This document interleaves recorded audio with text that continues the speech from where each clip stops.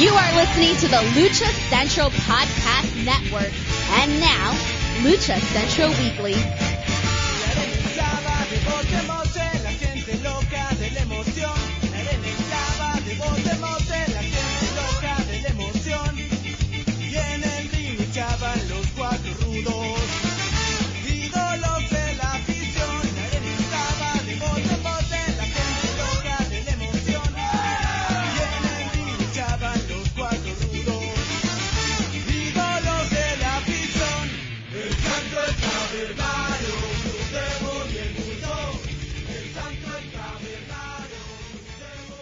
Hello and welcome to another edition of the Lucha Central Weekly Podcast.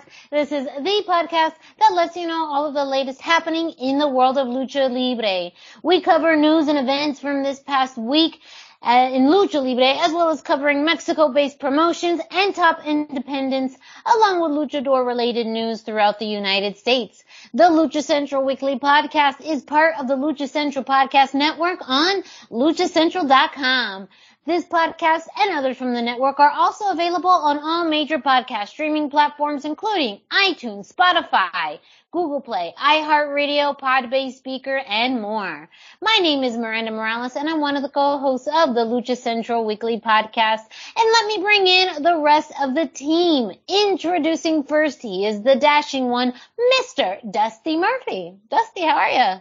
I'm doing fantastic. How are you doing, Miranda? I am great. So great, in fact. I'm ready to announce the third member of this podcast trio, and that's who? Who? It's the one and only Brendan Barr. That's hey who. There. Hi. Yeah, I probably sound a little extra nasally this week, but I'm here. We're good.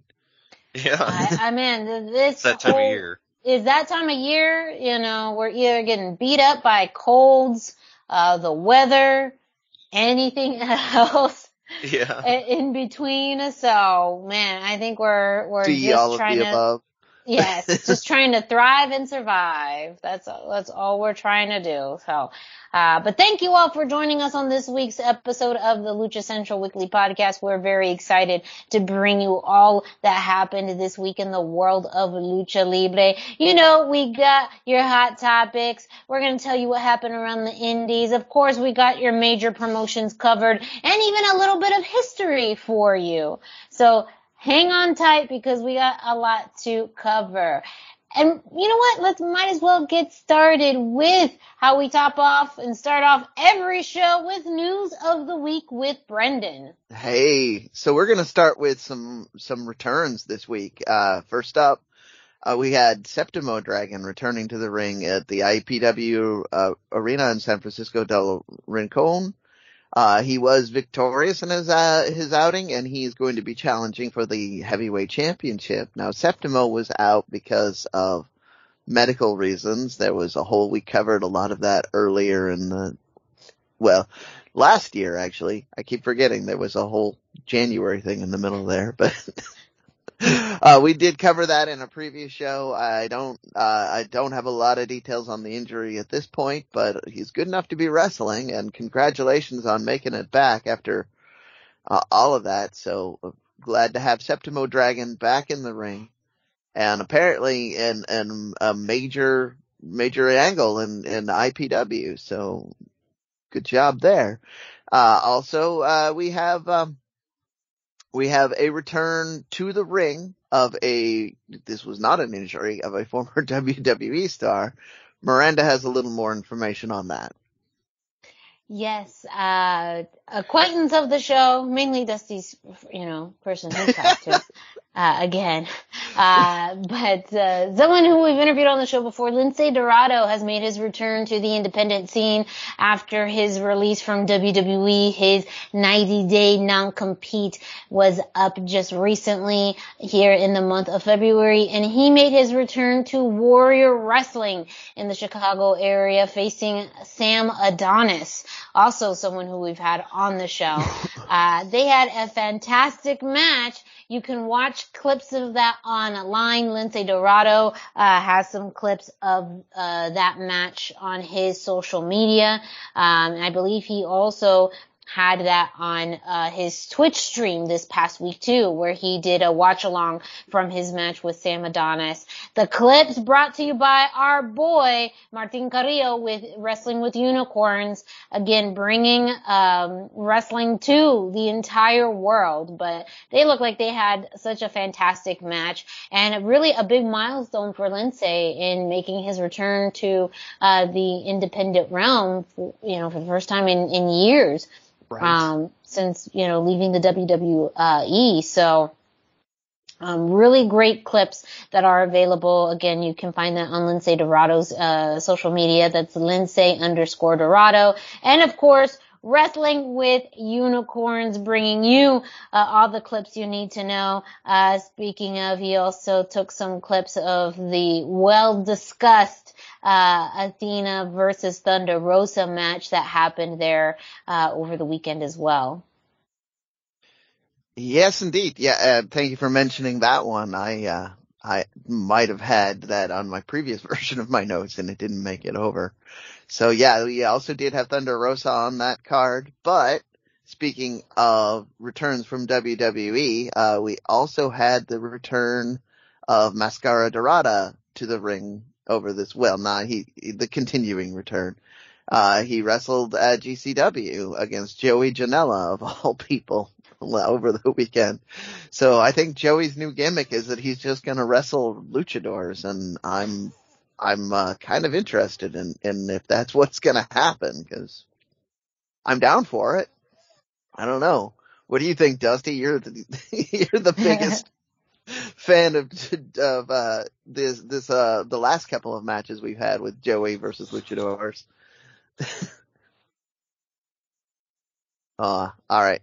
I think Dusty is you got some. Here we go. There you go. I'm super excited for the match. I was going to buy GCW this weekend before our fight announced things. I guess we'll get to that later. Yeah. But, I'm super excited. Still don't know which way I'm going to do that, which I'm going to watch live. Like, probably AAA, but man, I'm still going to watch that GCW show. Like, it's amazing. Like that, you got to see him against the luchadors. That's the best part. Yeah, to that, we have a bunch of things going on Saturday this week. Yes. So, we will be talking about a lot of events going on Saturday. You will have to pick your poison for what you watch live, but the GCW event will be available on replay, so you'll be safe there if you choose to watch this one later. We're just gonna keep going. One that I don't know is available, it's also not on Saturday. Chaos Wrestling announced this week that they're gonna have their return to wrestling. So they're gonna come back in March. They've just announced a date. They haven't announced any dates, talent yet. It's, and for those of you who don't remember, because it's been a long time, because of the pandemic, Chaos Wrestling is out of Monterey. They are featuring a lot of hot and up and coming wrestlers. They had a deal with AAA for a while there where some of their wrestlers were working on AAA cards because everybody was out with COVID for a while there, probably. But it's good to see them back. They had some interesting programming. They won't be able to lean on Conan Big because he's, I'm going to use air quotes around the word, retired. So we'll see what they do with that. Also, another promotion we watched during the lockdown, Lucha Libre Vanguardia is returning February 27th. So if you are listening to this when it goes up, that'd be next weekend.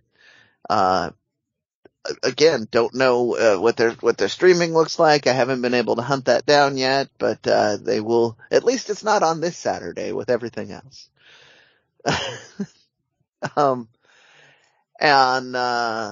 So that's a lot of our returns. However, there was one big newsworthy one, which was also another WWE star. Shane Strickland made an appearance this last weekend at Defy, and he will be appearing again next weekend at Defy. Shane came out in the middle of a segment where Nick Wayne was being praised, invited to come to AEW by Darby Allin. So this already was kind of in the middle of breaking the internet. But then Shane came out and challenged Nick Wayne to a match, which we are now going to see at next week's Defy 50. So it's just, we're just going crazy on Twitter here. I don't know.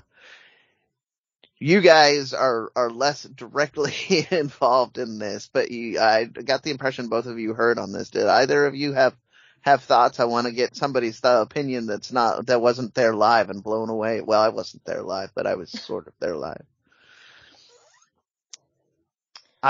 Either of you? Restate the question. Hold on. I want to make sure I'm understanding this clear. Do you have thoughts on this particular matchup and Shane's return, choosing to come back as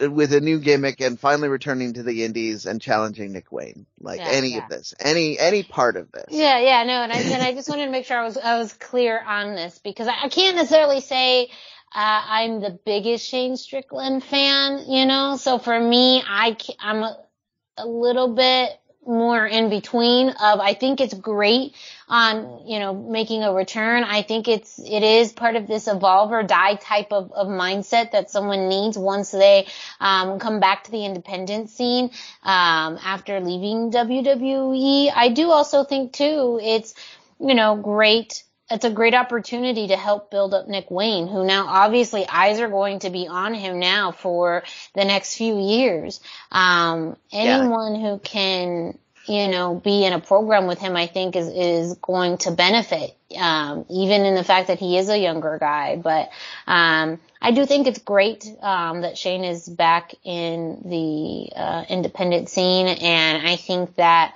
I just think it's also a lot more competitive. I mean, it's hard to put the mindset back up to what the independent scene was 2 or 3 years ago, because it was very different compared to now, where you have AEW and WWE. But you also had, in his case too, lots of people released and kind of set back into the independent wilds, as we say. And what does this mean now too for him? Because a lot of times when people are in the independents, they are working towards that goal of getting signed. And when you get to that, that goal and then it changes, like, what does that look like? So I'm also curious for him, what does success look like for him now? How has that goal line changed for him? And what does that mean in, possibly where he wrestles and who he wrestles against? Well, so you hit on that, since you brought that up. There have been rumors. There was a rumor that he was going to sign with AEW. Obviously there have been rumors that he's been negotiating with MLW, so much so they've been dropping hints in their programming that he's going to be on the show. And then, pretty much everything in between, since he's been at Defy, like every other indie promotion, has hinted they might have him too. So, that was part of why I was trying to, it's hard for me to distance myself since I'm right there, and I've known him for a long time. I know his big goal was to be in WWE, so your question is fantastic. I would really be curious to hear what his, bigger picture looks like and what his personal goals look like, but there was no way I was getting anywhere near him last Saturday night. He was the star of the show and all over the internet at that point in time, talking to everybody. That's why I wanted to know if somebody who didn't know if it had made as big of an impact. I was trying to not overstate this because of my excitement. So, thank you. That's pretty much my news of the week, unless anybody has something they want to throw in real quick, cause I'm feeling that kind of energy. All right. I do just have the IWRG for the Indie Roundup. I'm just going to cover a couple of, a couple of the matches here. One of them got lost in my notes for a second there.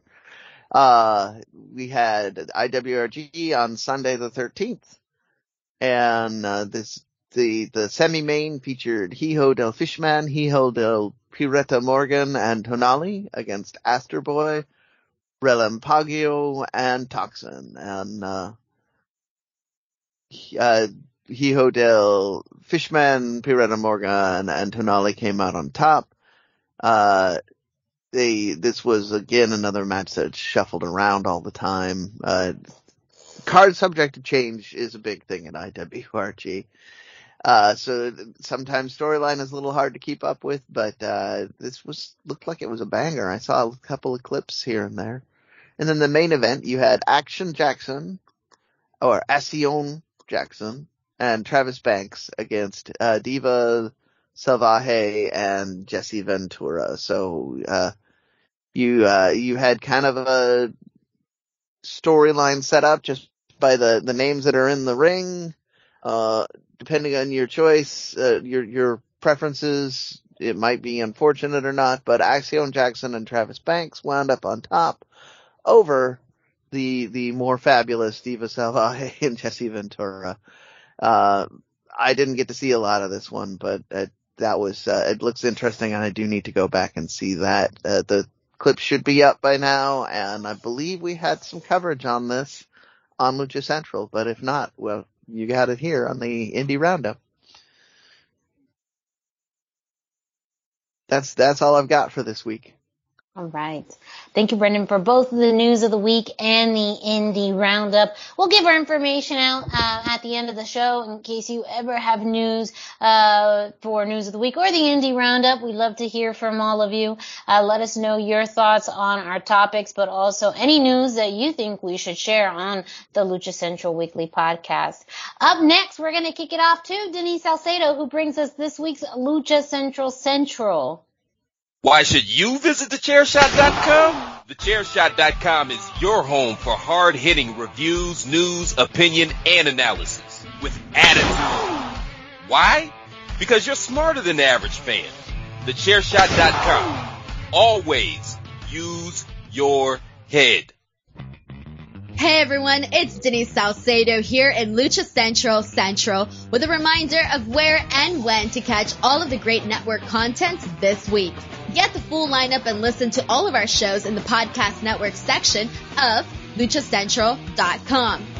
On Tuesdays, Mass Mats and Mayhem takes you inside the world of Lucha Underground as they take you weekly through the series with the benefit of hindsight and the benefit of special guests from the groundbreaking series. Check out the premiere video stream every Tuesday at 2 p.m. Pacific, 5 p.m. Eastern on the Lucha Central YouTube channel and at luchacentral.com. Then listen to it on your favorite podcast platform every Wednesday. Tuesday nights live, it's Wrestle Boss, where Fabi Chulo talks MMA and pro wrestling with special guests and listener call-ins. Visit WrestleBossLive.com Tuesday nights at 7 p.m. Pacific to listen live or call in with questions or download the show on podcast platforms on Wednesdays.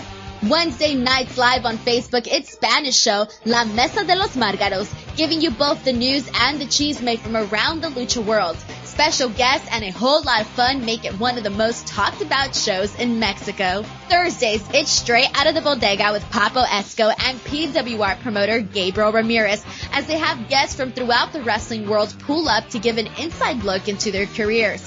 From indie standouts to television superstars, each week brings a new name and perspective. On Friday, it's your double dose of Lucha Central Weekly Podcast, one in English y el otro en español. Lucha Central Weekly is where you'll find all the top stories of the week, both inside and out of the ring from Mexico and anywhere luchadores are in action across the globe. Be sure to subscribe and follow all your favorite Lucha Central Network series on your favorite podcast platforms, either by their own series name or subscribe to the Lucha Central Podcast Network show pages to get all of the shows in one easy feed. And please consider giving a rating to help more fans find the shows that you love. For now, this is Denise Salcedo signing off from Lucha Central. Have a great week. Lucha-Masks.com by Pro Wrestling Revolution, bringing you, in partnership with Mask Republic, the Lucha Brothers, as well as Japanese legend Ultimo Dragon. Go to lucha-masks.com and fight Lucha Strong with masks from your favorite lucha legends and Pro Wrestling Revolution luchadores. Stay safe in style and represent your favorite luchador. Get yours now at lucha-masks.com, powered by Pro Wrestling Revolution. And as always, a big thank you to Denise Salcedo bringing us this week's Lucha Central, letting you know what's happening throughout the Lucha Central podcast network. Up next, we have AAA news with Dusty. And you alluded a little bit to it, Dusty, regarding a busy weekend that we're going to have. Yeah, this weekend, one of the thing that interrupted my plans for GCW, AAA announced this week that Rey de Reyes will be on Fight again. You know, another pay-per-view on Fight. Apparently we'll have a Spanish and English commentary available this Saturday night, February 19th. It'll be $20, streaming live. The card, as announced right now, is Los Mercenarios, that's Villano 3 Jr. and La Hydra, versus Los Vipers, Aries, and Chick Tormenta, versus Octagon Jr. and Sexy Star 2, and a triple threat mixed tag team match. A trios match with Willie Mack, Mr. Iguana, and Nino Hamburguesa versus the rest of Los Vipers, Abismo Negro Jr., Latigo, and Psychosis. Then we have a four-way match to determine the number one contender for the AAA Reina de Reinas Championship. Maravilla versus Lady Shani versus Flamer versus Luchador Sorpresa. Could be Taya. I'll get to this in a minute. Like, there's a reason she might be there. We have a triple threat trios match. La Empresa versus the La Familia Real, LA Park.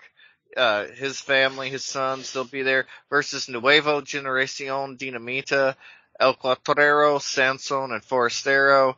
A 5-man Rey de Reyes match, Psycho Clown versus Cybernetico versus Laredo Kid versus Bandito versus Luchador Sorpresa. Tag team match, Lucha Bros versus Facción Ingobernable, Dragon Lee, and Drilistico. That one may not happen with Phoenix's injury. We'll see. Kind of remains to be seen. And then the main event, the championship match for the AAA Mega Campeon Championship.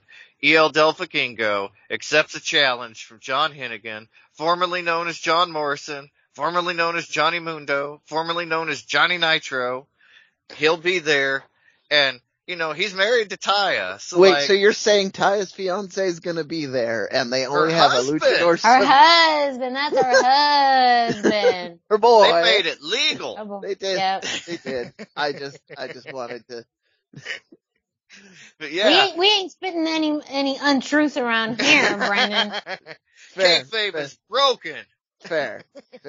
So you're saying that she might be on the card because somebody she shares a house and a car with might more than that. But yeah, I think she'll be there. The dog's all hers. The perfect candidate. So. No, you're absolutely right, and that is probably making it one of the least surprising luchador surprises ever. But they're gonna still try. Looks like it's going to be a great show. Like I say, this Saturday, February 19th, I believe that it starts at 8 p.m. Central Time, $20 on Fight, and there will be U.S. commentary. I never really watched the U.S. commentary. If you have even like a very, very basic understanding of Spanish, you can pretty much follow what's going on. Truly, there's not much story other than we want to see these dudes fight, and here they are fighting. Well, and so that's all you need to enjoy it. But the U.S. commentary can bring it down a lot of times. I do want to point out that the Rey de Reyes tournament usually is the start of storyline. Yeah, this runs through Triple Mania season. Mm-hmm. Yeah, so having that Rey de Reyes stuff going on is going to be big storyline, is going to lead places. I'm going to point out Vikingo was one of the recent winners and kind of look at where he's at. So, big stuff is going on. You are correct also that it was 8:00. I have the list of all the things that are on this weekend, but I'm going to wait for it because there's one more segment that we've got before we've talked about all of the things that are on this weekend, and then I can read off everything you have to choose from on Saturday. Yeah, there's a lot going on. And for those of you that don't know, the Rhea de Reyes tournament is similar to the King of the Ring for WWE. It's a similar idea. But usually it's kind of a tournament format or an elimination match with qualifiers and a final. But this tournament isn't quite the same way. It's either being presented as like a 5-way or maybe a gauntlet match. They haven't announced it as far as I know. It'll be interesting. They did it last year because of lockdown. It was just a 5-way, and they were all bubbled together. Yeah. So it'll probably look a lot like last year's mini tournament, which did feature kind of a rumble sort of phase, and then the last two, I believe, were the ones that wrestled each other. Well, exciting. Check it out this Friday night. Check us out next week for all the results. Same Lucha time, same Lucha channel. Thank you, Dusty. This week we had AEW and some big news coming out of AEW, pretty monumental, as well as this week's Dynamite show with a big non-DQ match.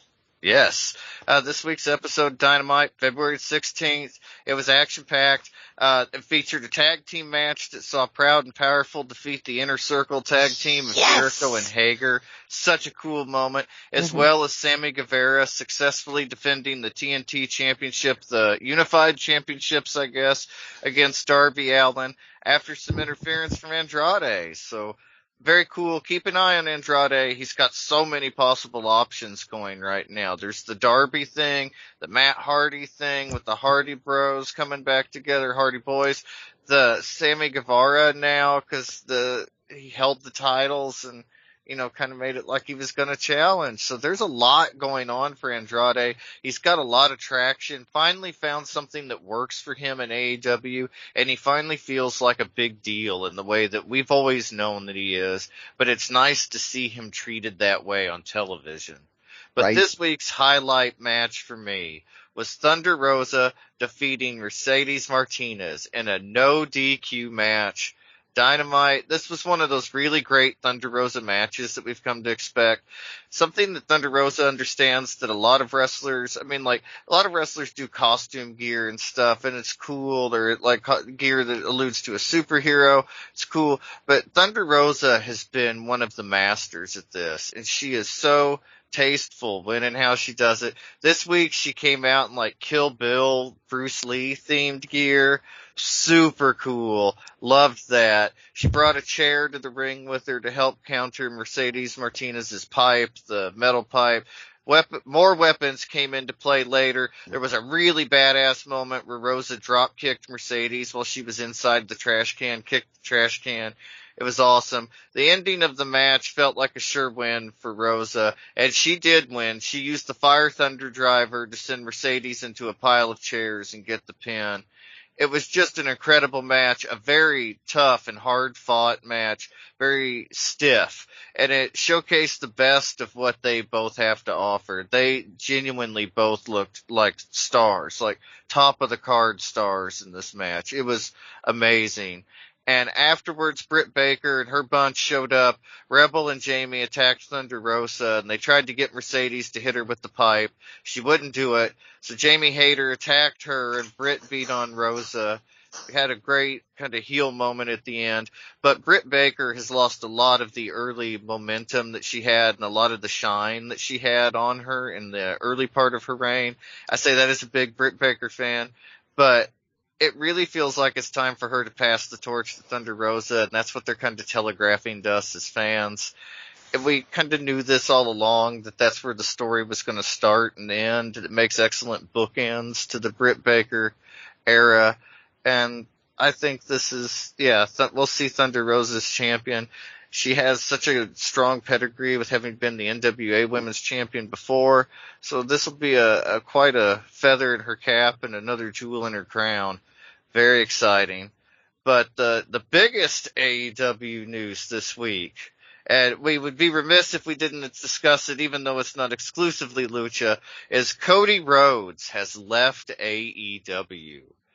It was allegedly a money issue. Well, a lot of issues were in play. Apparently when AEW started, he was largely doing a lot of the booking himself. But as it got bigger and bigger and became more and more, I don't want to say valuable, but that's kind of the point, Tony Khan became more and more involved because he wanted to oversee more and more of the company and have a hand in it. And that led to Cody kind of being displaced. And that was, I guess, part of the discontent, or a large part. But then Adam Cole, Bryan Danielson, CM Punk, these guys show up, and they've all been featured more prominently than Cody. They've all been cheered more prominently than Cody. He is never, well, at least in my opinion, he was never going to reach that level of adulation until he, went away for a while, retired for a while, and came back. And I think perhaps Cody saw the writing on the wall and leveraged his status in AEW to go to WWE. That's the rumor. And of all people AEW could have lost to WWE, Cody was honestly the only one that makes sense. Like, he is the only realistic choice that would have ever gone back. WWE loves it when people go elsewhere and make a name for themselves and come back. But he could be the first person to do that in AEW too. He becomes world champion or something. WWE becomes a big deal. There's nothing keeping him from going back. Mm-hmm. So there is so much, especially with the WWE's kind of recent history of not keeping people around very long. Mm-hmm. So, exactly. Yeah. So there was a quote from the WCW era, since we were talking about the money part of this, that I feel very much came into play too, which was, if you're not making top guy money, you're not a top guy. Exactly. And, I mean, I don't remember who specifically said it, so I can't attribute it to anybody in particular. Okay. Oh, yeah. Kevin Nash. But, that's because he had the favored nations clause that if anybody came in and was signed for more money, he made more money. Mm-hmm. Yeah. But I mean, I felt like right away when I heard these rumors that was what was going on. That Cody had lost the prestige of being an AVP and booker, and now he was losing his spot as one of the top guys on television. So, like, the only thing he had left was money. Yeah. Well, and when he started, he was one of the at least supposed to be, and he kind of was in the beginning, one of their highest profile guys. Yep. Jericho, Cody, Moxley, Kenny Omega. Those were really their big four names. Yeah. But more than any of those other guys, Cody's role became to put other guys over, like Darby Allin. Mm-hmm. I'd kind of heard of Darby Allin. I was familiar with the name, but not familiar with him. But as soon as I saw that match, I was like, wow, Darby Allin. Mm-hmm. Like, that was just his role in things. His last match out, and if he knew he was leaving, it's incredible, was with Sammy, and he was so giving in that match. And some of the ladder spots were just, I mean, like nothing you'd ever seen on free TV, certainly. Mm-hmm. And it just was his role, I guess. Yeah, go ahead. I was going to say, it's also very interesting that we've seen these phases of Cody where at the very beginning he was the most outspoken, and maybe not most, but pretty adamantly out of a lot of people in the roster, the one trying to send a message to WWE. When you think about, the breaking of the throne, about how he would address crowds, about how he would address things on social media, it was very much the opposite. He was very intentionally trying to be the opposite of WWE, and also of, what, he thought wrestling should be. So it is, whether it's ironic, whether it's just business, going back to WWE, I am kind of curious if this is also in part due to the fact that it's been reported Triple H has not been having a major role backstage since, his health and recovering. NXT has changed a lot as well. Somebody's got to run it. So if that has had any decision, had played a role in his decision, granted, I don't know the history, but it seems like there were certain things that he did that felt very targeted to Triple H, and maybe whether that Triple H was just more of the,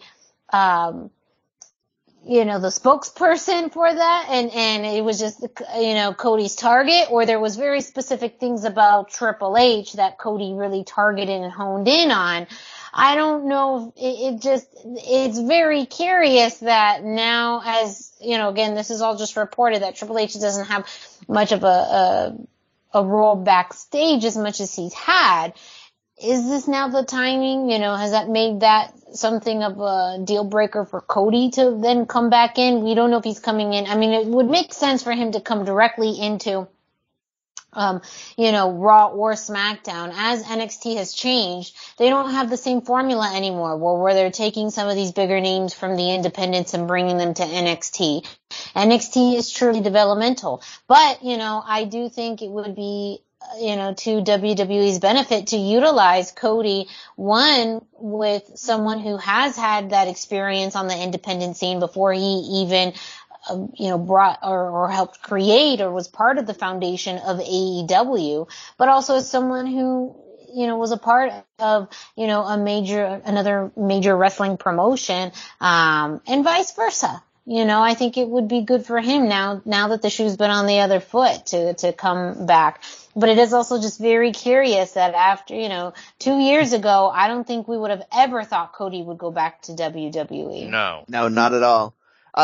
So let's look at this though. Let's say what you're talking about comes to play. Do you see that as potentially enhancing the ability for NXT to work with luchadors more successfully? I do, because we saw Fuego Dos, which was apparently Cody. I mean, that was always the tongue-in-cheek thing. And I think Cody gets it on a way that some of the others perhaps didn't. Cody was not only WWE, but like Dusty Rhodes' son. And so he gets a lot of things about wrestling. He has a great mind for wrestling. And the Young Bucks, not that they don't, not that Kenny doesn't, but they're kind of focused on their Japan thing and their West Coast style and what they do. And that's great, but Cody brought a different style to it. Yeah. I mean, when he was out on the indies and working Bullet Club and all that stuff, he was kind of famous for being the guy that worked the WWE style in those matches. That was kind of his thing. And so I think we could possibly see more luchadors. I think that if they wanted to let Cody be somewhat in charge of NXT, where they have the Dusty Rhodes Tag Team Tournament, so like natural fit, I feel. I think that we could see more luchadors. I have felt pretty pessimistic about the possibility before this, but something like this could shake it up. And I mean, Cody can work great with a smaller guy or a not even smaller, but maybe a more lithe and aerial wrestler. And so his work could be incredible. His match with Pentagon was fantastic. I mean, he knows all of that. He knows that it's worked for him. So hopefully he carries that over with him wherever he goes. But this is also the assumption that he's going to have a bigger role in WWE than just wrestling. And I don't foresee that just based off of the direction that they're in. But I do think we get to see Cody Rhodes be Cody Rhodes for the first time in a long time. Yeah, and he'll never be Stardust again. Yes, yeah. And to your point, Dusty, about people leaving and coming back, we see that with people on the top of the card now, how they Lashley, went. Drew McIntyre. Lashley and Drew McIntyre, are two of the biggest. Brock Lesnar to a lesser degree. He was a big deal when he left, but he's an even bigger deal now that he's back. Yeah. I mean, that's what they love at WWE. Yeah, and so we get to see Cody be Cody, and I think that too, that may be part of the catalyst to this too, is that, whether it is money and the ability to make decisions, but also, he's now at a place in his career where he has more leverage. And I think that's the thing that wrestlers are wanting when they do come back to WWE after leaving, is a little bit of that leverage. So that way, that he could utilize that in making his deal to come back, but also just, having a little bit more say in what he does. So, we could probably talk about the coolness of and speculate on Cody for a while, but this is a Lucha show, so I'm going to bring it back the other way. Where do we see Cody's absence impacting luchadors in AEW? Well, Fuego, first of all. I mean, apparently Cody was like his biggest champion backstage. And Yeah, I would think too. I mean, granted, you do have the Young Bucks with that Lucha Libre experience, but again, they're very much more in that tag realm, and we've seen Lucha Libre be successful in tag, and that's been the only realm that it's really been that successful. So I do feel like it's not going to be able to branch out to singles competition that it really needs to in order to have more of like a persona in the company.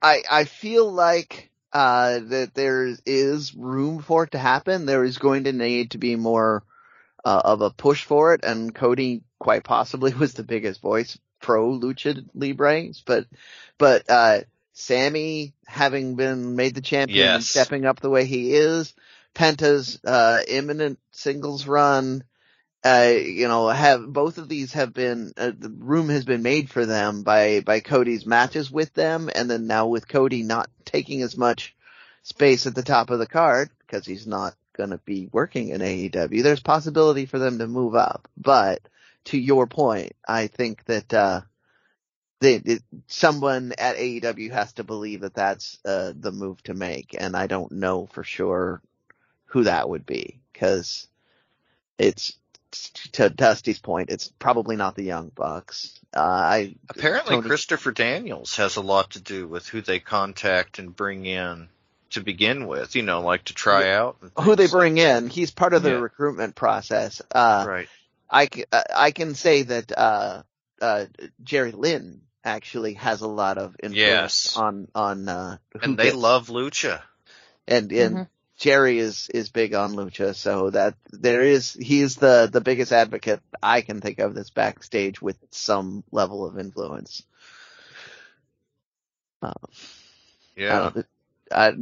Sorry, I just was trying to keep us wrapping. Yeah, and we'll touch on Sammy and Lucha later, but with Sammy being, he's obviously not a heavyweight wrestler. He's not got your Chris Jericho style body or even your Kenny Omega style. So if they wanted to do something that make him look very impressive, bringing in some luchadors would really be a smart step for them, because he has a proven track record of success there. Worked for Jericho. Jericho is a worldwide name at this point, and he started his career more or less feuding with Juventud Guerrera. There were feuds before that, but I can't remember them because the Guerrera feud was so big in my head. Yeah, they have that Fight Forever feel. That's why it was nice they pulled them out at the Trials of Jericho. Yeah. But I think that, like you mentioned, Jericho, he has a lot of power in AEW. I don't see him ever going back to WWE. But after Cody, I guess anything's possible. But Jericho knows how great a feud with a luchador can be, too. And he's obviously been instrumental in Sammy's career and how quickly it's elevated in AEW. Just 3 short years. He signed with AEW 3 years ago last week. Wow.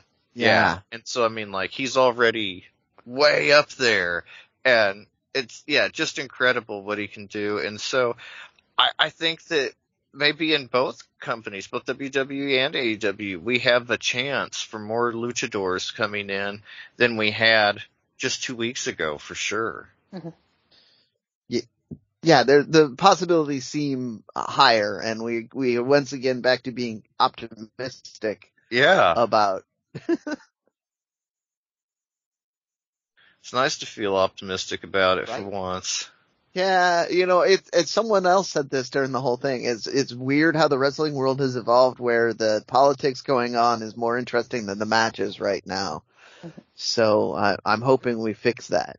Yeah. Really, I feel like Lucha is the key to fixing that, honestly, and that's partly my personal personal perspective, but it's that flashier direction that we seem to be going in. They just need to learn the lessons and go that tiny step extra further that Lucha does.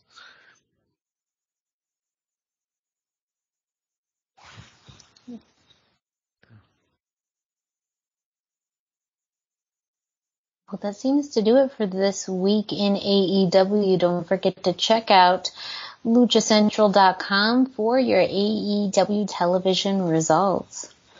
Up next, we have This Week in Major League Wrestling, another episode of Fusion.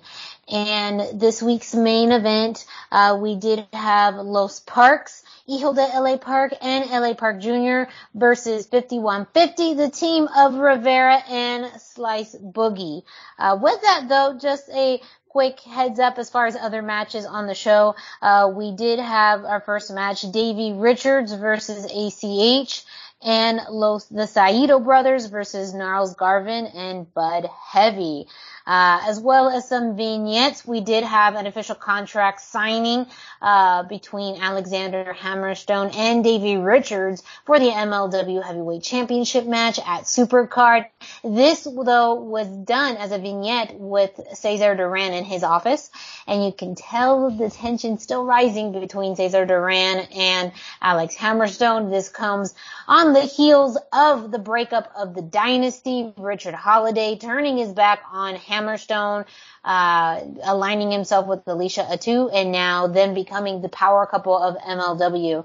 So Hammerstone is going into this match completely alone, and it seems like this could have been a bigger plan all along by Cesar Duran, but I have to commend this week's vignettes as far as the film quality, a lot better than before. So good job to MLW. This is much more of a Lucha Underground feel with the vignettes this week than in those in the past. And again, you know, Azteca Underground is different than Lucha Underground, but we all know it's kind of the same. So I feel like the vignettes are slowly catching up to that. Good job.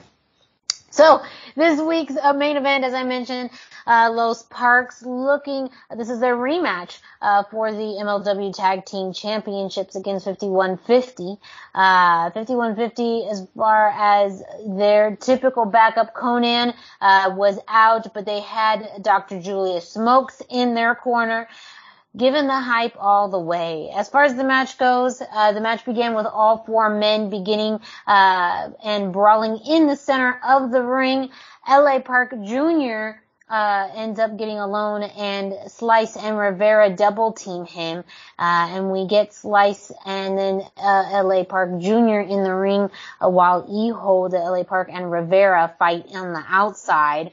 Some pretty good acrobatics throughout this match. We had LA Park Jr. landing a moonsault shortly thereafter on all three men, and then Hijo de LA Park slamming Rivera on the guardrail. And from there we had, just a series of back and forth throughout the entire match.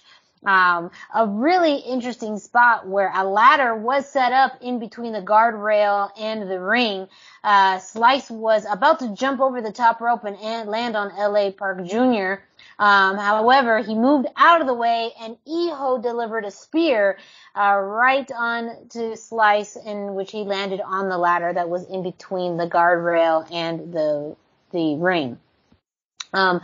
Eventually, a little bit later on in the match, we did have Homicide come out, and he came to help out 5150. We saw this before, back when 5150 won the tag team titles. But to even the odds, Senor himself, LA Park, came out to fight against Homicide, and they almost had kind of a mini match during the ladder match. At one point, LA Park looked like he was going to hit a spear on Homicide, but he went out of the way, and he ended up spearing his own son. I believe it was Hijo de LA Park that he ended up spearing.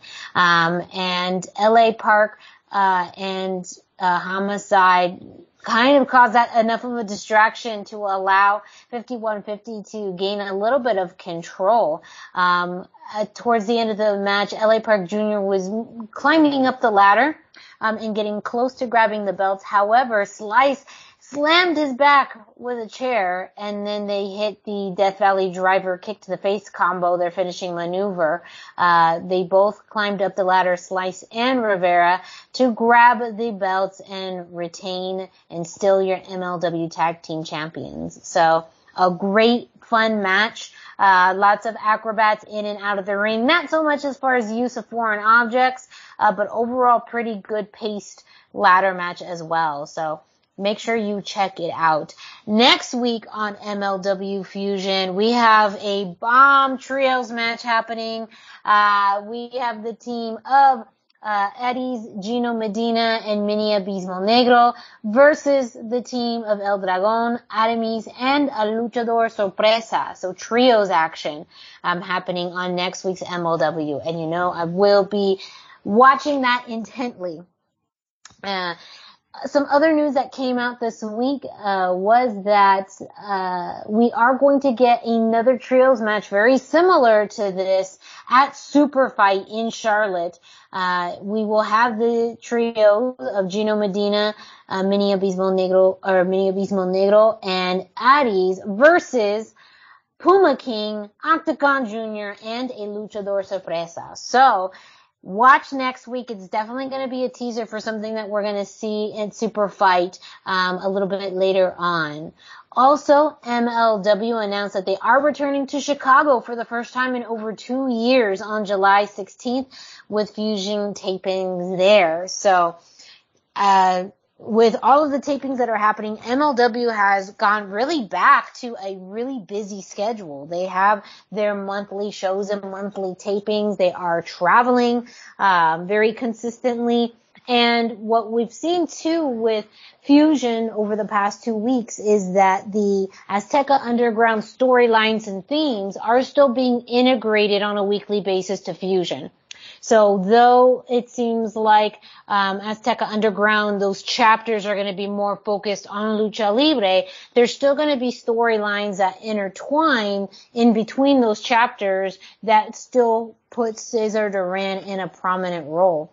I wanted to ask your guys' opinion on that, with Azteca Underground still being kind of on the peripheral of MLW storyline, and even just your thoughts too on these upcoming trios matches with Aries, Gino Medina, and Mini Abismo Jr. I'm sorry, I keep saying Junior. Mini Abismo Negro, and you know, Puma King and Octagon Jr. making their appearances coming up at Super Fight. Yeah, it feels more exciting than it has in a long time. The upgrade in production really made it have a stronger Lucha Underground feel. And now, I mean, before I was like, it felt, I don't want to say amateurish, but it didn't feel polished to the level that Lucha Underground had. Yes. But now I wonder if that was like a proof of concept or a pilot, because it feels like we're getting something else now, something more now. And so that makes me super excited for what's going on. They've obviously brought in a lot of strong Lucha talent. I mean, Puma King and Octagon Jr. are two of the strongest trios wrestlers in Mexico. And so the fact that they're kind of going about this the right way, bringing in the right names, it really makes me feel excited. And it has a feel much like the original Lucha Underground, where there's going to be a lot of talent that gets elevated in America because of it. Pentagon Jr. was just a guy before Lucha Underground, and they treated him like the guy, and that's when he became the guy. Back then we didn't even know Pentagon and Phoenix were brothers. There was kind of a rumor, but nobody knew for sure. And so the feeling that they could bring people up from Mexico and do that again, I am so excited about that, and I think that the propensity for something like that happening is very strong right now.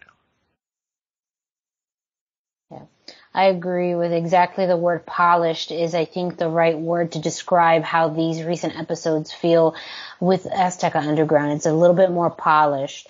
And what I hope to see from this, one of the things that made Lucha Underground successful too, is you had multiple storylines happening. And right now, the primary storyline really of all of MLW, but the main theme and chord that ties things with Azteca Underground seems to be this power struggle with Cesar Duran and Alex Hammerstone. We do see Cesar Duran, either making overtures to other wrestlers or providing opportunities for other wrestlers, but not any storylines yet outside of what we have in MLW. And I think that will be key in how these luchadors could be integrated and fans can get invested in them. Because if they continue to just kind of be these one-off matches, they'll be entertaining, but I'm not sure if fans are going to get invested in them like when you had storylines with Phoenix and Penta. There was very distinct stories that they told with him that made you love them or hate them. So I feel like that will be the key to that in the future. But it's also a testament to Court Bauer, who is a fan of Lucha Libre, who was part of Lucha Underground, who's had a working relationship with AAA and been part of AAA. He does acknowledge the value of Lucha Libre as part of MLW. And it's also the allure of MLW that we have seen where in some of these chapters, they'll go a little bit more MMA heavy, or they'll go more Lucha Libre heavy, or they'll go more strong style. It is really a company that's very versatile in what they do, and it's, again, part of evolution. And so I think that's been making MLW must watch, on top of the fact that even as to what Brendan talked about at the beginning of the show, bringing in talent from all over the independents and giving them a place to showcase, their work and have great matches. And I think that's why MLW just continues to almost be this sleeper promotion. MLW has the best of a lot of things. You want to see lucha action, but if you want to see also other types of great wrestling, you can watch that on MLW. So as we always say, make sure you're watching MLW because it is a promotion that you do not want to miss out on, and the content is so digestible, 1 hour a week. I just want to slip in there because I had mentioned this earlier. I feel like lucha is the future of the wrestling scene right now, and MLW is kind of tapping into that. So, I feel like that's something that we should be looking at. Like if MLW is looking into it, other promotions might be as well. And I definitely agree with Dusty that it felt like proof of concept. So I think we have proven the subject, and we're gonna be bigger. Also, I know who one of the Luchador surprises is, and if you want to talk about really exposing a wrestler to an American audience, that's going to be huge. I'm not going to say because we have traditionally not given out MLW spoilers, even though they're widely available. So just keep your ears open to the show. It is a big name in Lucha Libre that we haven't talked about in a hot minute, but we should have been. So. All right, guys, so make sure you check out Major League Wrestling each and every week. Fusion airs on Thursdays on YouTube. You could check it out on Major League Wrestling's YouTube page. And of course, we're going to be talking about Fusion each and every week and any information that comes out on their upcoming events. With that, we're going to jump right over to the segment that you know, the segment that you love. It is This Week in Lucha Libre History with Dusty. That's right. It's time for This Week in Lucha Libre History. Be sure to check in at luchacentral.com every single day for this day in Lucha Libre by Pep Carrera for information, birth dates, anniversaries, matches of the day, amazing videos, and even more. And it's all about Lucha Libre. And that's at luchacentral.com, your centralized place for all things Lucha Libre. This week we chose February the 16th, 2019, when Legends of Lucha Libre superstar Laredo Kid defeated Sammy Guevara for the AAA Cruiserweight Championship at Gira de Conquista 2019, held at Palacio del Arte and Morelia, Michoacan. This was not a pay-per-view. This was essentially a house show on the road to Triple Mania, but AAA taped it, because of the big match. The previous week, as we kind of touched on this earlier, Sammy had signed with AEW, and it was pretty obvious to fans when the Cruiserweight match was announced at the top of the show and the cameras were there that Laredo Kid was probably winning. But it was still a thrill to see him get there. It was a hard-fought match. Sammy Guevara announced himself at the beginning as the best in the world. He healed it up. This was really when he kind of came into his own, when Sammy Guevara went from a name you might have heard of into a name you had to know if you were a wrestling fan. So this was really cool. Laredo got the big win. After the match, Los Mercenarios showed up to beat down Laredo Kid due to their existing trios feud with Los Jinetes del Aire. And this was kind of the beginning of AAA treating Laredo Kid like a big deal. I should have looked this up. He might even still be Cruiserweight champion. He was Cruiserweight champion for a very long time, if he's not. And he's a big deal there. Recently signed with Impact. It feels like he's going to be a big deal there too. There's a lot of cool stuff going on. Sammy is a big deal, but this was really the start of that trajectory for them. This is where their paths kind of crossed as their stars rose, similarly, but in different places. And so it's an exciting artifact, even though it's only 3 years old. This is, like Sammy had only been signed with AEW for a week at that point. Crazy stuff. Great match. Brendan, what did you think of the match? Well, unfortunately, once again, I didn't get to watch the match, but folks, you don't know. My life is crazy.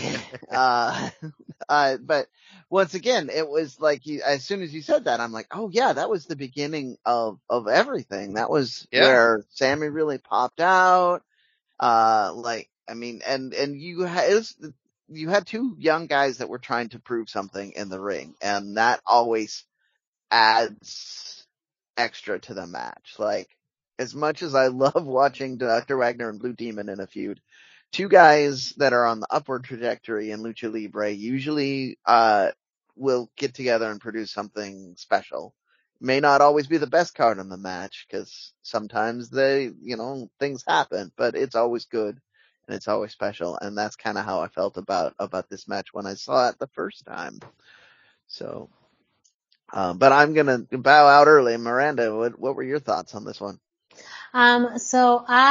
This just felt like a match and I think the announcing team did a great job with this. I thought that the fans were so receptive to it, as like every near fall was, oh my gosh. And I know that built up. I think Sammy played the heel role really well in comparison to Laredo Kid's, technical, personality on here. And the end where it almost was like both of them performed the Spanish Fly so well. Yes. So for the match to end on that note, and you can kind of see like Sammy almost like kind of kick out. So I was a little confused, but it was like, okay, they're giving him the belt, Laredo Kid the belt.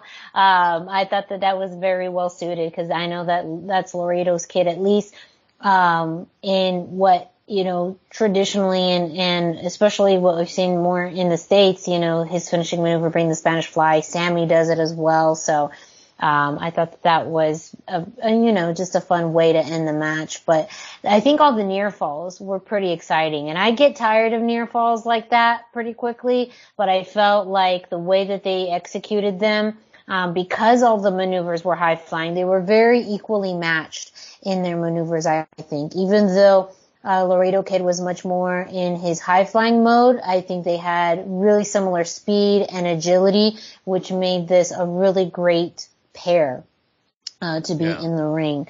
Also, if we're going to go a little bit in the history, technically Laredo Kid is still the AAA Cruiserweight champion as of when he won this belt on February 16th of 2019, over 1,000 days. So 1,098 days-ish is what Wikipedia is citing.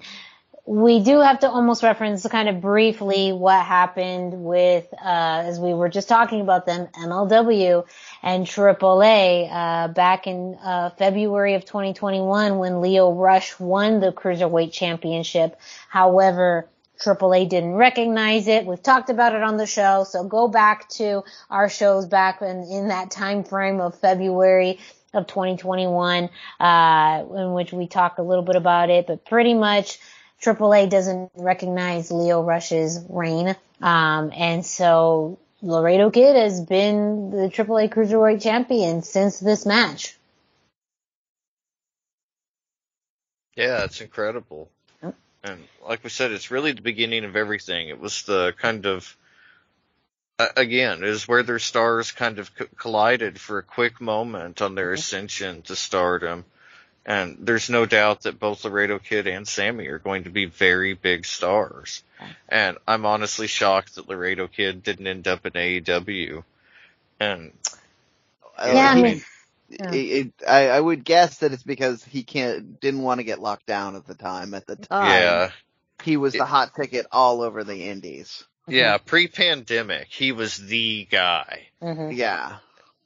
And again too, I mean, what we see, and we just talked about AEW, you know, if they've been having problems with Andrade and it's been taking this long for them to figure out, you know, where to place him, you know, granted you could have some great matches, but, with more of that cruiserweight division, but also as we see too, you know, especially on Dynamite and Rampage, you know, there's you know, a wide variety of matches and styles that they try to incorporate. So I would even get worried. Not that it's a bad thing to be on Dark, but where some of his work would land. Though to even have a match with him and Bryan Danielson, you know, yes. I mean, that would be amazing. So, you know, granted, even with Laredo Kid being signed to Impact, that doesn't necessarily mean it limits his opportunities as much.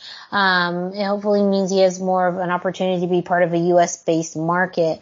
But it also, you know, maybe with time, Laredo Kid is still, you know, young in his career, that we could, you know, see him at AEW one day. And hopefully by then it would make sense for him. Yeah, be awesome. Yeah. Well, that was this week in Lucha Libre history, giving you a little bit of education on what happened in the world of Lucha Libre on this week. And you can find that on luchacentral.com, but there's actually a lot of stuff that you can find on luchacentral.com. Brandon, can you let our listeners know what else? Well, I suppose I can go ahead and do that. If you guys are listening to this and you haven't been to luchacentral.com, sorry, I'm giggling at the idea. It's just how crazy it is to me. It's really time to do it. Luchacentral.com is the online home for Lucha Libre, where you can get all of the top news in English and in Spanish. Find the best curated video content and original content not seen anywhere else. Find when Lucha Libre events would be happening in your area. Find photo galleries from top photographers covering Lucha Libre around the world. A place to have your voices heard, from weekly polls to annual awards. Seen and read by top executives and all of the major Lucha Libre promotions across the globe. And on top of all of that, it's free. LuchaCentral.com, your centralized place for all things Lucha Libre. Thank you, Brendan. This week in WWE, let us know what happened, Dusty. Yeah, first up, we had Monday Night Raw. Alpha Academy defeated Los Mysterios. They were in a non-title match against Alpha Academy. The Miz and Maurice were at ringside, so that kind of telegraphed that Miz versus the Mysterios is going to be a proper feud. This is kind of going ahead. But this is also telegraphing that Ray Dominic probably aren't going to win this match. We're going to see Miz involvement. That's exactly what we got. We got to see Dom do the Eddie dance again this week. We got to see him do the Three Amigos suplexes. That was amazing. But we also had to see him get pinned by Gable, who won with a surprise roll-up and a handful of tights. Most dangerous move in wrestling. Yeah, the usual WWE finisher stuff. And it just zaps a lot of Dominic's charisma to see him so cool in the ring, dancing, doing the suplexes and everything. Then he loses. And it happens week after week. We see him lose.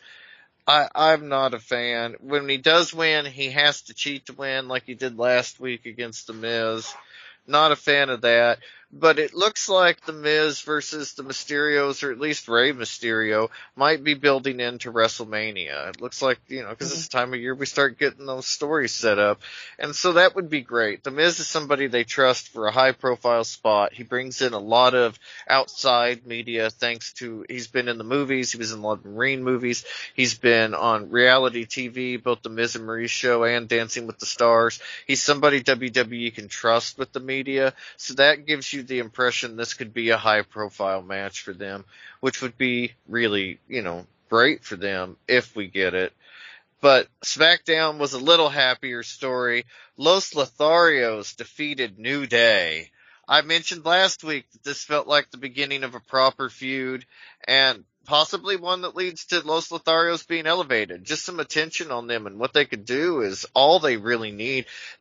You talk about grabbing that brass ring in wrestling. That's a common trope. But Los Lotharios have everything. They've tried to grab it. If anybody in the tag team division that's not New Day or the Usos on SmackDown could do it, I feel they could. This week, again, on the right path, Los Lotharios came out looking strong. Angel definitely looked like the star of this match. The tearing off the pants spot is always a big deal. Had a big moment this week. But WWE loves to do quick little trilogies for some reason. So whether this turns into a proper feud, perhaps for WrestleMania, as we mentioned with the Raw thing, this is kind of the time they build that storyline. After their next matchup, we'll know. I hope this is a WrestleMania feud. That would be huge for Los Lotharios to be wrestling New Day at WrestleMania. Xavier Woods probably comes back around WrestleMania. And again, that's somebody with a lot of outside media presence. He's got a huge YouTube presence. He's got the G4 thing, gaming. He is kind of a star outside of WWE at this point in a way. And so that would be very high profile for them. Very exciting. Looking forward to that. But also reported this week, as far as I know, it has not officially been announced by WWE, but the tapings and everything have proven kind of where it's going. But 205 Live quietly ended this week with a whimper. No big news. It had premiered on November the 29th, 2016, so it made it roughly 5 years. In its original incarnation, it was one of the best wrestling shows in the world. Like, it was so goodness, good. yeah. Like the early post-cruiserweight era when they had Austin Aries, and Corey Graves and Morrow on commentary. That was such a great run, about a 6-month run there they had. I even liked the Enzo era. I was a big fan of Enzo in a way, and no matter what, I thought he made compelling television. It was, yeah, exactly. It was, and he was like the highest profile guy they could send to 205 Live to try to spice things up and make it feel important. And he did exactly that till things kind of derailed for him personally. And then he pissed off WWE by showing up in the crowd at a pay-per-view with a disguise. Enzo's had an interesting life. But the show itself, it had quietly abandoned the 205 format. In 2019, it began featuring some of the cruiserweight wrestlers from NXT and NXT UK, but by August of 2021, women wrestled on the show, men that were obviously above the weight limit wrestled on the show, and it has been replaced by a show called NXT Level Up, making last Friday, February the 11th, that was the last episode.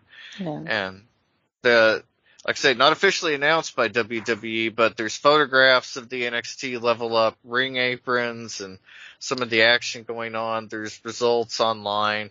By the time you see this or hear this, they'll be public, I'm sure. So that is, because it's being filmed at the time slot that 205 Live used to be, that is definitely the speculation. But there is, in my opinion, a ways out on that. If they move that 205 Live back to the Friday night post SmackDown spot. Yeah. It used to be live, and Yeah.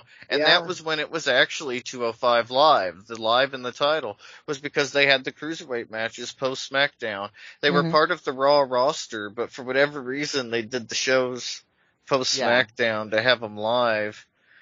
But they had an important feel then. I mean, partly because it was live. Like, I mean, Exactly. let's be honest. Like, if it's pre-taped, you know it's not that big a deal. But if it's live, they will sneak something in, and they usually do. Yeah. Well, that first episode with Rich Swann versus Brian Kendrick for the Cruiserweight Championship, I was so excited for that at the time. And you're right, the live feel made it feel important. It made it feel like it was too important for spoilers. They're going to do it live, that WWE was invested in it. And that slowly just kind of trickled away. And January 2018, I believe, Triple H took over the creative side of 205 Live, and that's when he brought on, Drake Maverick, and they had another Cruiserweight Championship when Cedric Alexander won. But then the WWE Mixed Match Challenge thing happened, and that was kind of the end of the important treatment for 205 Live, especially as far as social media went. Yeah, they really... I stopped getting my weekly reminder to tune in, and I felt like that was the biggest issue, was when they didn't put... because it's not on TV, and they didn't advertise it on Raw or SmackDown, and they stopped putting social media presence to remind me to tune in onto the website when it happened. I would sometimes go 2 or 3 weeks before I'm like, oh, I missed 205 Live, and by that point I would only watch the most recent episode because nobody talked about the other two, so and I got to value my time carefully. For those of you who are listening who don't know, I watch a lot of wrestling. I can't watch it all. Yeah, I don't. But they could also move back to the Performance Center. That was the word I was having trouble struggling, and film it any old day of the week. So there's options to keep it alive, which may be why they haven't announced the official retirement of it yet. But we'll see. We will see. Yeah, and it could be one of those things where they just don't acknowledge it at all, and you just slip in another program. Yeah, and that's also a very WWE thing, to 100%. Not acknowledge something ending, and people forget about it. So. Yep, which is I think why more people are. I mean, we're all a little cynical about WWE right now, and I think more people are expecting that right now. That's just how 205 is going to go down. Yeah, it does feel that way. Well, that is This Week in WWE. Don't forget to check out LuchaCentral.com for your WWE results. Speaking of, this is a great segue into NXT because we did have Vengeance Day this week. We did have on the broadcast of Vengeance Day that they did announce Level Up as the new show, and already they've started to announce matches for Level Up. It will be very much a AEW Dark-esque type of show, which will be great for the NXT talent to have an opportunity to work on television before going on NXT. It's also a great way for them to build storyline and help the audience become more familiar with talent. So very interested and intrigued to see what we're going to see on Level Up on a weekly basis. But with that, this week on NXT Vengeance Day, your main event, Braun Breaker versus Santos Escobar. I do want to quickly segue, because this is the week of segues. As we were discussing which events to talk about for this week in Lucha Libre, we did talk about the AAA Cruiserweight title match between Sammy Guevara and Laredo Kid. The second one, the next one that we were in between two. The other one was Eddie Guerrero winning the Undisputed Championship against Brock Lesnar at No Way Out. And Santos Escobar paid tribute to Eddie this week in his main event match by wearing a pair of tights very similar, almost identical to the pair of tights that Eddie wore in that match. And it was acknowledged by commentary, and it was a very obvious note. So that is also one thing that Santos Escobar has done very well in his gear in those big matches, is always kind of a throwback to lucha legends of old, and very much an legacy. Yes. That's one of his key words still. Yeah, he hasn't done Legado. as many interviews, but it's still legacy, heritage, and tradition is what's loaded in that mask. So sorry. No. It's very fitting, very, very fitting. The match itself, you didn't go into it expecting Santos Escobar to win. And even then, Bron Breakker was pretty successful at the beginning of the match. And he showed his strength very early on. It wasn't until a little bit later on where Santos Escobar finally got a little bit of advantage. One of the things he was able to do was a suicide dive through the middle ropes onto Bron Breakker, and then from there taking advantage of that and utilizing the outside of the ring with the stairs to beat down on Bron Breakker. I just also want to say that it was a great vertical suplex that Bron Breakker had. I think commentary mentioned very Goldberg-esque, which says a lot. That could be planting seeds for 5 years down the future of what we're going to see in Bron Breakker. But I think that was, again, the one thing with Santos that maybe he doesn't have necessarily the big size that Bron Breakker does. He has in speed and that utilization of outside of the ring. That's very much a Legado de Fantasma-esque tool. They're very smart about using what is around them to be able to create some space and distance, but also to inflict damage on their opponents. Another thing that tends to go well for them, is the utilization of each other. And anytime that there is an opportunity for someone on Legado de Fantasma to cause a distraction, this time around it happened first when Joaquin Wilde got up onto the ring apron and was able to create a distraction. Later on in the match, though, we did have Dolph Ziggler come in out of nowhere and land a super kick on Bron Breakker, and then from there, we also had Dolph trying to do another distraction point, but he got chased out by Tommaso Ciampa. And then at the end of the match, Santos Escobar hit a tornado DDT, and he was going for the frog splash but missed. And then Bron Breakker landed a spear and then did his finishing maneuver, the power slam, for the win. So, a fun match, but, it was something that you knew was almost kind of transactional. You knew that you would have Legado out there to try and cause some distractions. You knew that there could possibly be something else looming, in the crowd or in the background. In this case, it was Dolph Ziggler. It looks like they're setting up Bron Breakker versus Dolph Ziggler as the next title feud, or, maybe even Dolph Ziggler versus Tommaso Ciampa, or a three-way. We don't know. But I don't, unfortunately, see Santos having another championship match at this point, unless they, maybe do a tag match with, maybe it's Dolph and Santos versus, Bron and, Tommaso Ciampa. Who knows? But I thought that, they really hyped up this being Bron's first championship defense. And it goes too with, they don't necessarily have a lot of people left on the NXT roster who are established to really help, create such a big feud or such a big win. I think this was the best that they could kind of do with the current roster that they have. And it was a great opportunity for Santos. But now this also, once again, leaves us wondering, what now with Legado? What's the story here? Joaquin Wilde and Raul Mendoza have been in and out of the tag scene for quite a while. Will Santos challenge for the North American title? It looks like Carmelo Hayes is being a defending champion with that. What is next for Legado? When are they going to get a well-needed win? I am not sure, but we will see. And with that, that is this week's NXT. Next week, we are going to know the matchups for the Dusty Women's Classic. So that's going to be very interesting.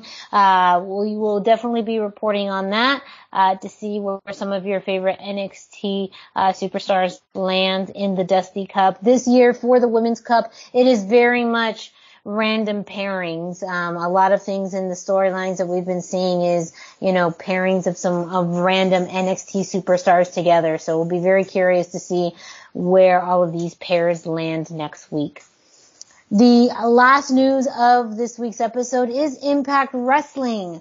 And as we talked about before, we have a very busy weekend. One of the other things that fans need to be sure to know about and be turned into is No Surrender, which is the Impact Plus pay-per-view available on the Saturday for Impact. We will be seeing Taurus versus Jonas on that card, which is going to be pretty awesome. That I'm definitely going to try and find clips of that, because that's going to be a really two big men who are agile and know how to move in the ring. I'm stoked for that. Also announced just earlier today on Impact social media, Deonna Purrazzo will have an open challenge for either the Ring of Honor Women's Championship World title or the AAA Reina de Reinas title at No Surrender. So this is pretty big, because if, Impact is truly the forbidden door, who will come through and want to challenge, and which belt do they want to challenge for? Very, very interesting. So make sure you stay tuned for that. Also on this week's Impact weekly show, we do have the Ace Austin versus Blake Christian versus Laredo Kid match that we talked about last week when we talked about Laredo Kid signing with Impact. I do not have match results at this time because that show airs while we are recording, but I will have those match results for you next week, as well as what happens at No Surrender live this Saturday on Impact Plus. Very excited to see the results of those two matches that have been announced, with Taurus versus Jonas and Deonna Purrazzo's open challenge. Oh yeah. So I'm going to sneak in here real quick. So those of you who are planning things out, if you are, say, trying to start your own Lucha podcast, these are the 4 pay-per-views that you're going to have to work around this weekend. These times are all in Central Time. I would like to thank Cubs fan for rounding this particular one up. This would make my life much easier. 11 a.m. is the Elimination Chamber. So you can watch that and watch any of the other things. So you're still good to go on that. 7 p.m. starts. We have both GCW and Impact. So the GCW show is up against No Surrender. You kind of pick which one you have to watch live, and then 8 is Rey de Reyes. So if you are truly wanting to see as much as you can live, you can watch the first hour of one of the other 2 pay-per-views and then switch over to AAA. But that's what we've got. And then I've got prices if we need. Do we want to do prices today? Yeah. All right. So, obviously, it's going to be $9.99 or $5 a month, depending on what part of the world you are, for the WWE. No Surrender is also a subscription service. I have this listed as $8 a month. Is that true, Miranda? Yes, I believe so. Okay. GCW is going to be $12, and Rey de Reyes is the most expensive at $20, but I mean, it's on Fight TV, and we know we're getting a lot of production values, and it's a globally major promotion, which is still cheaper than like what you would get in the US for an equivalent, which is $50. So there you go. Those are the prices. Again, that's 11 a.m. or 7 p.m. for Impact and GCW, and Rey de Reyes starts at 8, all Central Times. So convert to your own time zone. I'm getting up early to watch the Elimination Chamber. Yeah. And that's how we got you covered each and every week on the Lucha Central Weekly Podcast. You know what that means? We're going to have a lot to talk about next week on the show. Oh, so heck make yeah. sure you stay tuned and you come back to the Lucha Central Weekly Podcast next week. Don't forget to check out luchacentral.com, your centralized place for all things Lucha Libre. You can check out Lucha Central on social media at Lucha Central on Facebook and Instagram, and at LuchaCentral.com on Twitter. You can also check out Lucha Central's YouTube page that has hours upon hours of exclusive interviews, matches, and other content that you're not going to find anywhere else. While you're at it, go ahead and follow us on social media. Dusty, can you let our listeners know where they can find you? Yeah, I am on Facebook at facebook.com/Dusty Murphy, and I am on Instagram at Dusty Murphy. And Brendan, can you let our listeners know where they can find you? Yes, I am 321 T-shirt guy. That's the numbers 321. T-shirt guy is all spelled out. I am on Instagram. I am on Facebook, and I'm all over the Twitters. And me, Miranda Morales. You can find me at the hashtag Miranda, hashtag spelled out, on Instagram and Facebook. No Twitter. Sorry, not my thing. Not going to do it. But you can follow Brendan and Dusty on there as well.